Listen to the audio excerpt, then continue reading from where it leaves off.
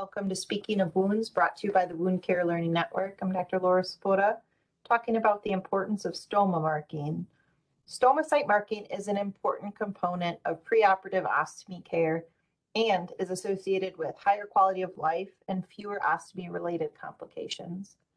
A 2018 joint position statement from the Wound Ostomy Continence Nurses Society, the American Urological Association, and the American Society of Colorectal Surgeons outlines the recommendation that stoma site marking should ideally be completed on all patients preoperatively facing the possibility of stoma creation.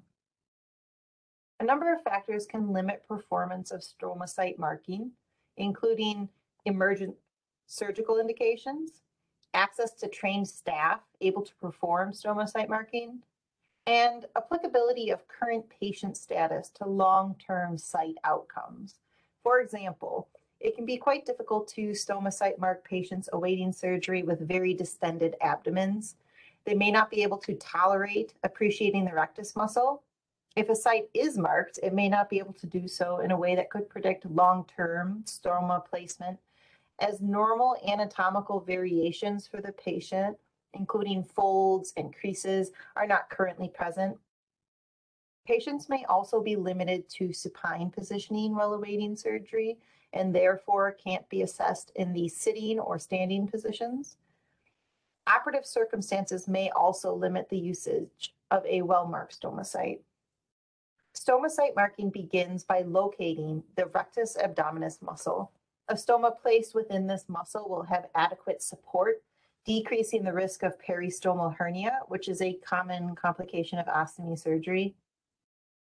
Clinicians then assess the abdomen for a flat surface that can accommodate the size of an appliance wafer. This is usually accomplished by placing the wafer in various locations during sitting, standing, and supine positioning. The abdomen will naturally change shape with each position, sometimes creating folds and creases that weren't previously present. Additional factors that are considered in stoma site marking include the umbilicus, bony prominences such as those of the ribs or the pelvis, and the patient's preference for clothing. This includes where they like to wear their pants and their belt line. Stomas or appliances that are placed onto a fold, crease, or scar have increased risk of leaking.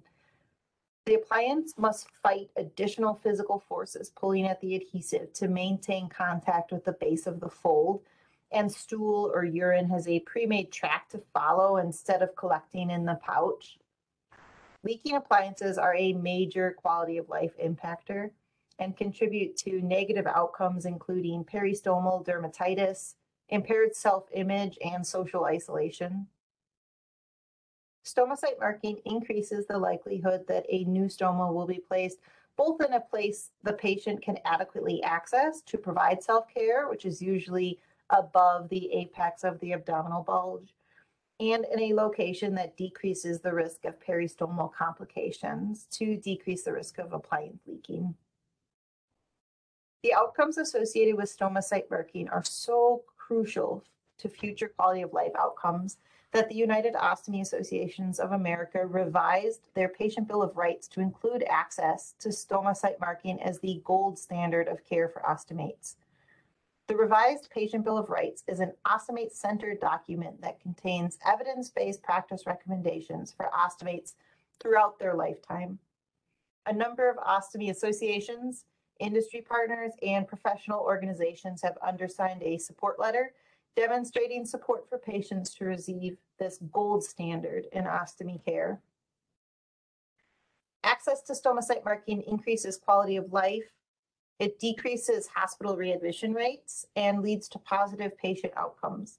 It's now considered the gold standard in ostomy care.